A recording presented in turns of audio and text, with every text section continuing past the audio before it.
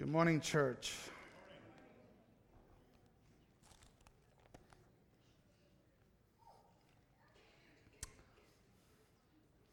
It's nice in here, isn't it? AC is working, right? Everything is good. I guess I'm a little sensitive because the AC in my car just broke. So, But that's the bad news. Good news is I got to drive Nancy's car here. That's got air conditioning, The bad news is it's because she broke her arm, so she can't drive it. So, bad news, good news, bad news, good news the whole time, right? So I've got to confess something to you. And the confession I have is this, that when I was younger, I used to love watching the show called Candid Camera. Anybody remember Candid Camera? All right, we've got some faithful Candid Camera people in here. Today they have similar shows, but they're called like Punked or something, or there's all kinds of crazy names for these. But Candid Camera was really kind of like the beginning of these shows, where they would try to catch somebody in some kind of setup, right? So there was one particular one that I really liked, and it was, this is how long it was, so don't make fun of me, okay? I actually learned how to speak English watching Candid Camera. Because there was a lot of actions and stuff going on. So here we are. This guy is walking through these busy streets of New York City, and there is a telephone booth. Do you remember? How many of you remember telephone booths? People are looking at me going, a telephone booth? What is that, So there was this glass enclosure with actually a telephone in it, right? And as you walked by, the phone would ring. And most people would just kind of walk by, but once in a while somebody would go and open the door and answer the phone. And the person on the other side would be talking to them, saying, hi, I'm sorry, are you at the phone booth at, and all of a sudden you'd go like, wait, excuse me, achoo, like that. And as he would do that, they had rigged up the phone so that spray would come out of the little thing. So we're like, I am sorry, but please no, I am not contagious, he says, and then they would go on, and it would be funny how people would react. They would put the phone down, and, they just thought it was like, what is going on, And have you ever had anybody sneeze at you? Like you got wet, you know what I'm talking about? Or you wish you had an umbrella that day, people sneezed at you.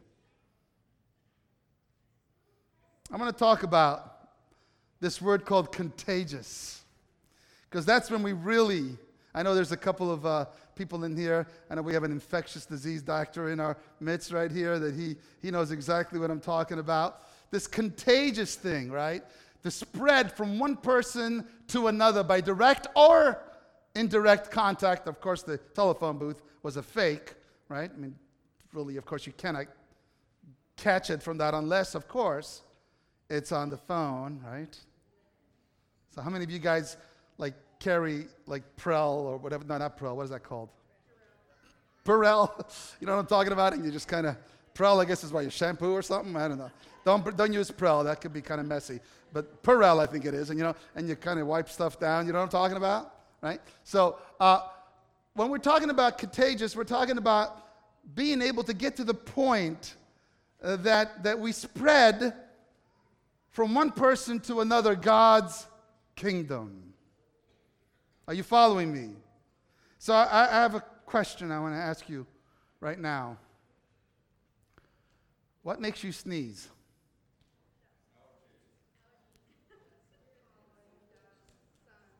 What makes you sneeze for the kingdom of God?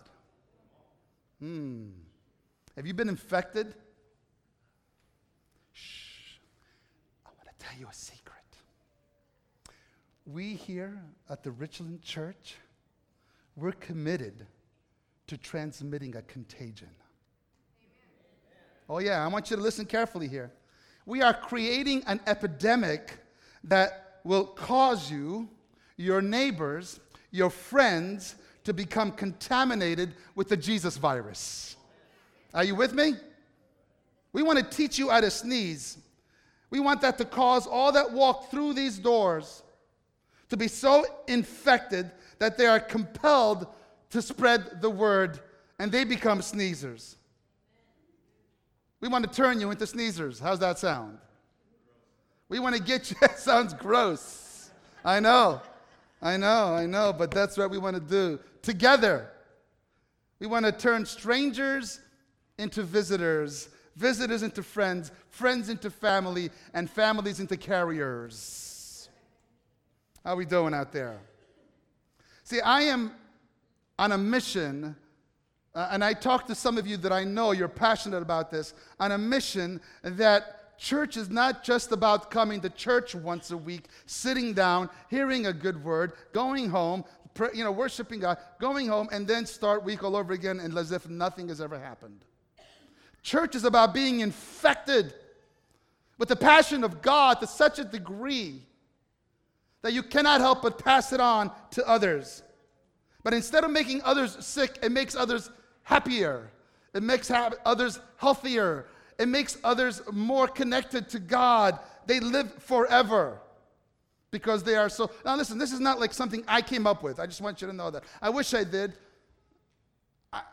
I wish this was my idea, but this is something that happened many, many years ago.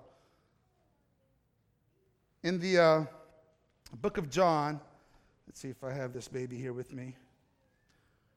There's this verse here. It says, this is at the end that Jesus was about to leave planet Earth.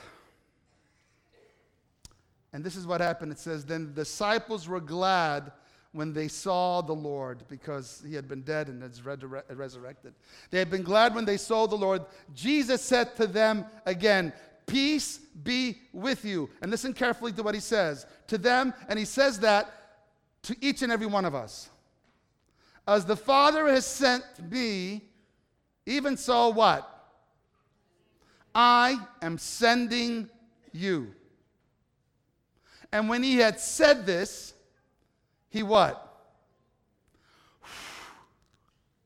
He breathed on them. Anybody ever breathe on you? And he said, receive what? The Holy Spirit. Has Jesus breathed on you?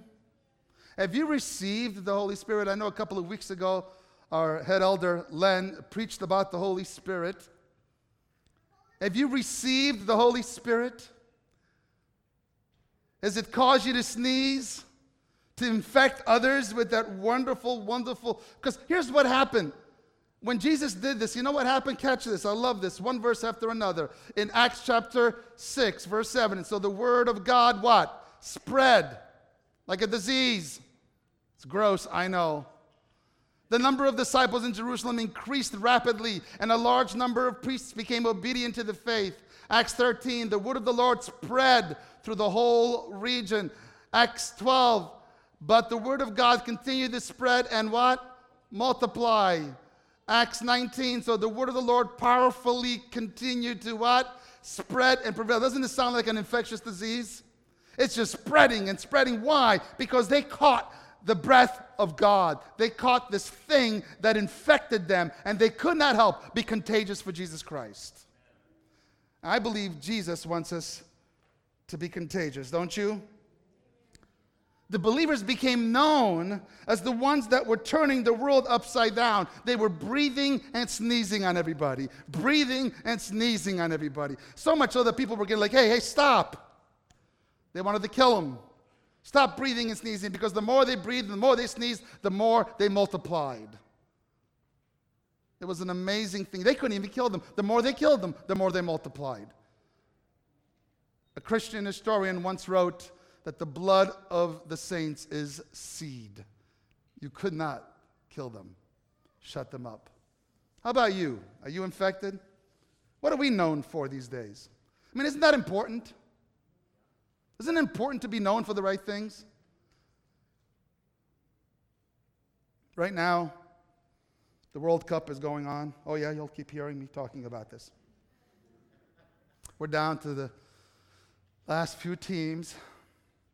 Some of us have our heart broken in here because our team didn't make it. Don't feel bad. Mine didn't even make it to the Final 32, right? No need to laugh at that. That's okay. I'm getting over it. But everybody's got this thing called the World Cup fever. Even people that don't like soccer. Oh yeah, have you been following the World Cup? I remember when my daughter was just very young. I wanted her to learn how to play soccer. So I got her a soccer ball. And she was excited about it at first, She kicked it a couple of times and then said, I don't like this anymore. And so I went to Nancy and said, honey, I need a paternity test. There's no way on earth that this is my daughter here, right? Because you want them to represent who you are, right? It took me a long time to finally get her a little bit excited about soccer. But do you think she's following the World Cup today? Nah. She doesn't have a clue what's going on this past few weeks. And she just has no idea, right? What is it? What are you known for? Identity is important. And some things, we are so good at figuring out what we're identified by. Isn't that true? In fact, you know things about stuff that you didn't even realize you knew. I'll give you an example. A little test here, right?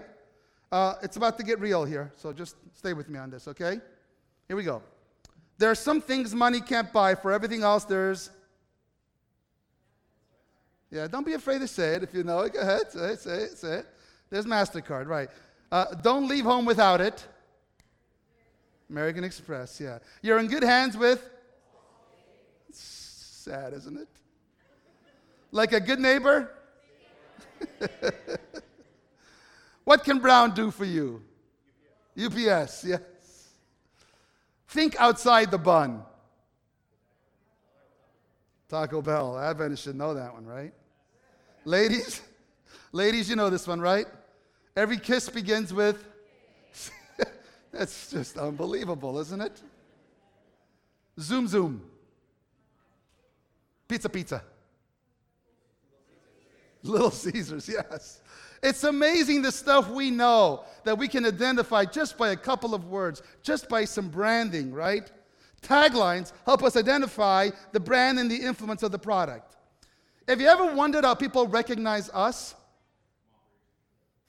You knew where I was going with this, didn't you? Oh yeah, I've heard of you guys. You're the Seventh-day Adventists. You're the guys that don't eat pork, you don't wear jewelry, and you go to church on a different day than everybody else in buggies, right? Isn't that it?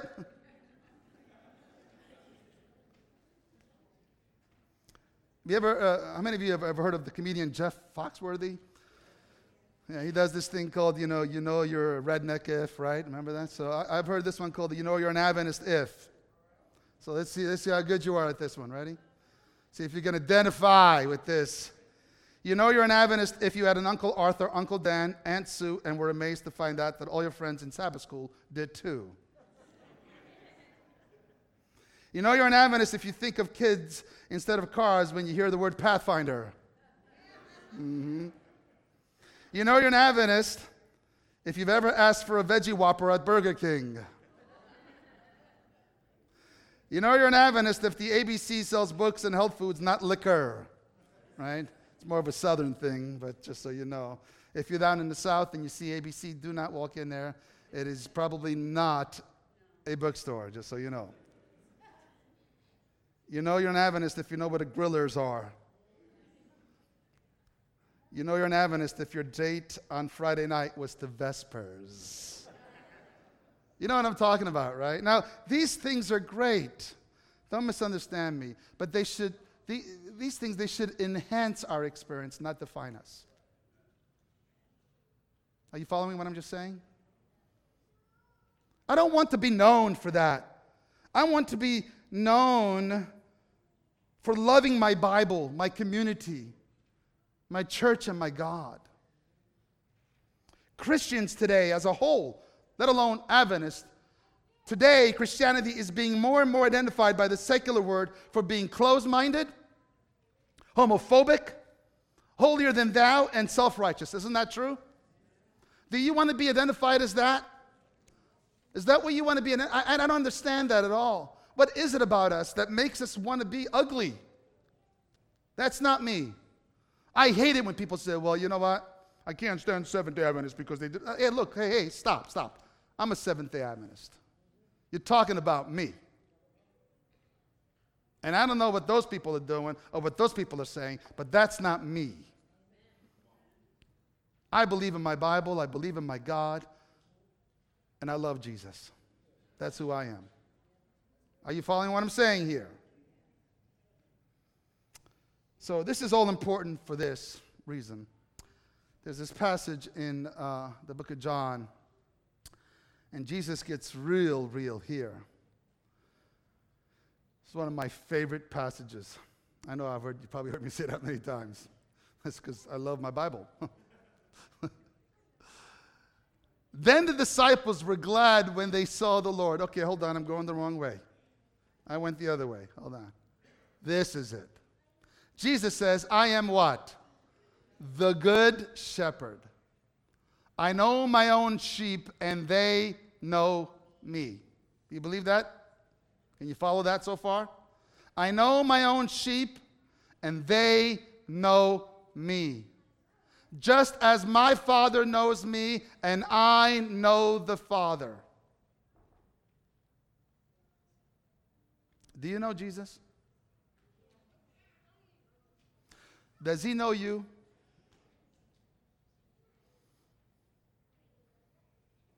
You know, I feel like sometimes we have warped the image of God so much so that we don't really even know who Jesus is, and we don't understand this shepherd thing. And you've heard me quote this before. This is one of my very favorite authors said these words, and so powerful, in the book called The Desire of Ages. She writes, "It is not the fear of punishment, nor the hope of everlasting reward that leads the disciple of Christ to follow him. But they behold his matchless love from the manger in Bethlehem to Calvary's cross. And the sight of him softens and subdues the heart. And they hear his voice and they follow him." I love that. Because what she is saying is that the way that we get to the point of following Jesus is by getting to know Jesus to such a degree that he becomes irresistible to us. That we're not afraid of hell. It's not a bad thing to be, by the way. And we're looking forward to heaven. That's a good thing too. But those are not the reasons to be a believer. And those should never be the reasons that we tell others to be believers. Are you following what I'm saying? That is not contagious. What is contagious is falling in love with a Jesus that is so powerful, so beautiful, so amazing that you cannot help but spread the word, but spread the disease. You cannot help but sneeze on people and breathe on people because you are filled with the Holy Ghost. And then he says these words, "So I sacrifice my life for the sheep. I have other sheep." What? There's more than the ones in this church? I have other sheep, too, that are not of this sheepfold. What? Jesus, what are you talking about? And then he says, I must bring them also. They will listen to my voice, and there one day will be one flock and one shepherd. Amen? Do you believe that there are other sheep that are just as valuable to God? See, imagine the scene, if you will. When Jesus said these words, let's take it into context. The Jewish leaders had been talking about, lecturing Jesus about being descendants of who? Of Abraham. They were the chosen one. They were God's elite. They were the only ones. They were the exclusive ones. Jesus even loves arrogant leaders. Do you believe that? So he's trying to teach them in an attempt to diffuse the we are the best, we are the only, we are the ones, the exclusive mentality that had plagued them and made them so ineffective as the ambassadors of truth. Jesus says these words. Hey, just so you understand, before Abraham was, I am. Before there was a father Abraham, who was the father of the Israel church, I am. I was there before them. We had believers before Abraham. So stop thinking you're it. See, one of the greatest challenges to sharing Jesus, to being contagious, is to think that we are it and that we are exclusively it.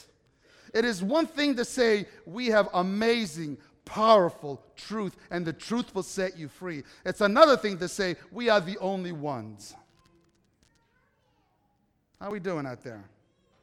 I know that this is rubbing some people wrong. Jesus says, I am the good shepherd. And I need you to know I have other sheep. What? Can you repeat that? I have other sheep. Not of this fold. But they are my sheep. They will hear my voice. They will follow me. One of the most remarkable statements that Jesus made that disarms the exclusive mentality that can often infect the church. I'm all for having a healthy culture. But again, that culture should enhance us, not define us. And some of us, and I know this is hard, but some of us are so married to the culture that we cannot let it go to sneeze on people. Because sometimes that culture can be unhealthy when you're dealing with people that are very, very, very, very sick and they need the great physician. Are you following what I'm saying at all? Is anybody here, are you guys doing okay, man? I mean, is somebody going to make me feel better about this talk here? Because I'm starting to really worry about this. So before we get too critical of the Jews, I think all of us can say that we've all experienced that exclusive mentality, not in this church, but among the ranks. Isn't that true? It comes in all shapes and sizes and colors. Right? The Bible is full of people outside the church who demonstrated greater faith, greater nobility than those who were inside the church. Over and over in the Bible. Have you noticed that? There's this centurion. He's a Roman guy. He's got more faith. Jesus says, wow, I've not seen such faith in all of Israel. What? This heathen? Yes, this heathen. The Syrophoenician woman who reaches out to touch Jesus. Remember her? The Samaritan woman at the well. We're going to talk about her next week. This woman goes and she starts telling everybody what Jesus did for her. Right? You have wise magi from the east that come, and they know that the king of the universe is about to be born, and the Jews don't even know. The church didn't even know. God has always used faithful believers not of this fold that he wanted to bring to the fold. And sometimes the more subtle but no less dangerous exclusive behavior is demonstrated by the way we unwelcome those who look or act or even worship differently than we do. Isn't that true? Sometimes, all of us, we don't realize this, and I've caught myself. I want you to know I'm preaching to myself. I've caught myself sometimes at this, and I'm thinking, what is wrong with me? But sometimes we carry this unpublished list of people we don't think have much of a chance with God. And that list is different for everybody. Isn't that true? But I'm going to tell you something right now. If you're sitting in this room right now, I don't care what anybody's ever said to you. I don't care if I've said something wrong to you. I apologize right now. You matter to God. everyone that we lock eyes with matters to God. And if we're going to get contagious, we must get to the point where we realize there is no one, absolutely no one, that doesn't matter to God. If you're living and breathing, you matter to God. When I was a brand new pastor, I was trying to get it right, man. I had no clue what I was doing. I still don't, but I was really bad then. And I was getting my hair cut. It was one of those days where I was claiming the promises. God, keep every hair on my head counted. I didn't know then whether or not I was going to go bald or not, so, you get a little bit. And I remember talking to this girl named Denise. And she knew I was a pastor somehow, and I guess we talked about it. And she kept talking about him as the dude upstairs. Oh, yeah, I talk to the dude upstairs all the time. I said, well, would you like to have a Bible study about the dude upstairs sometime? He goes, you could do that? I go, yeah. Well, where would I get a Bible? I said, I think I can make that happen. Do they sell them in regular bookstores? Don't worry about it. I'll get you one. All right. So she comes, but she comes with two guys. Mike, long hair, just all over the place, And Nick, tank tops. This is early 80s. Tank tops, tattoos, nose rings, earrings, buff. I'm thinking, I better say the right things here, And we got to talking. I got to tell you something. I had to immediately say, these people matter to God. And they are no different than me. It wasn't long ago that my hair was just a little bit longer than his. Right? And we got to study the Bible. One of my greatest joys was to embrace Mike and Nick and baptize them both. It was such a wonderful journey to go through, man. And today they are both wonderful, beautiful Christians. I follow them on Facebook. Some of you remember me talking to you about John from Scotland. I'm still studying with him. And it's been more studying and less leadership consulting. It's funny, Wonderful guy, just a wonderful guy. There was a guy by the name of Alan, I'll never forget him. He was a Vietnam vet, came to church. And, he had been through so much. And I'll never forget him sitting in our prayer meeting, and he got so upset. He walked out. I went to talk to him later. I said, what's the matter, Alan? He goes, I am so tired of hearing about members complaining about the carpet. He said, I saw friends dying. The carpet was blood around me. And we're worried about the carpet instead of the young people in this church. Whew. I remember John. John was the first person I ever met that had AIDS. This was a while back. John was this tall black man. He said, can we talk? I said, sure. I didn't know at the time. We started talking, and he shared with me that he had AIDS. He said, would you study the Bible with me? We studied the Bible together. And back in those days, you didn't know. I don't know. I mean, do I shake his hand? What do I do, I remember the day that he accepted Jesus Christ as his personal Savior. I'll never forget this. He just started crying. I just got up. I was compelled. And I gave him this hug. His tears were staining my shirt. And I'm thinking, Lord, you're going to have to protect me right now because I don't know what's going on. I don't know what it is. I don't know. But I just know this guy needs a hug from you, and I'm going to give it to him. And he just cried on my shoulder. 1 week later, he passed away. Do you think John matters to God? I'm just amazed how much God loves the lost. The lost, the spiritually confused. You're in here right now and you matter to God. I want you to know that. Even if you've been going to church all your life and you still feel lost and spiritually confused, you matter to God.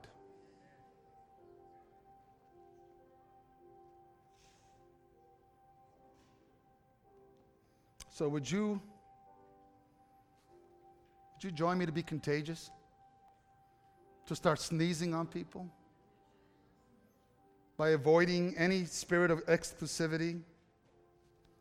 Would you be willing to be rubbing shoulders with sinners and others that are not like you? Because what good is it sneezing on those that are already sick?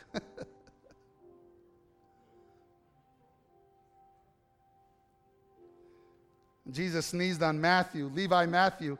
Levi Matthew was a tax collector, man. He knew people all over walks of life. And Levi Matthew was so excited in Luke chapter 7, I believe it is, he throws a party. And at the party, it's a mixed crowd, right? And there's believers and there's non-believers. There's thieves and corrupt tax collectors as well as Pharisees and priests and others. And they're all there, and Jesus is there. And the Pharisees are so like, well, come on, he says. They ask, why do you and your rabbi eat and drink with sinners? And Jesus overheard, and he says, it is not the healthy that need a doctor. It's not the sick that need a doctor. It's the healthy that need a doctor. Isn't that true? So we need to go and rub shoulders with people that need for us to sneeze on them. Do you know that here in the Tri-Cities, there are many who are spiritually sick? I don't know who you go and take your clothes to for cleaners. I don't know where you get your gas. I don't know where you go shopping. But everybody that you lock eyes with matters to God. They desperately need to be infected. I need you to infect them with the Jesus virus. I need you to sneeze on them. Are you following what I'm saying here? I believe that we worship the God of this city. Do you? I'm sure he's the God of other cities, but right now he's the God of this city. He's the king of these people. He's the light in this darkness. He's the hope for these hopeless people. He's the peace for these restless people. There is no one like our God. Do you believe that?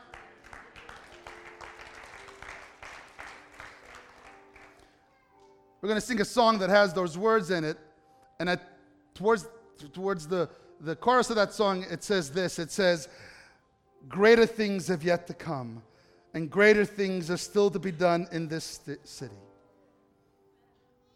So let's join God and spread the virus. Amen? Amen.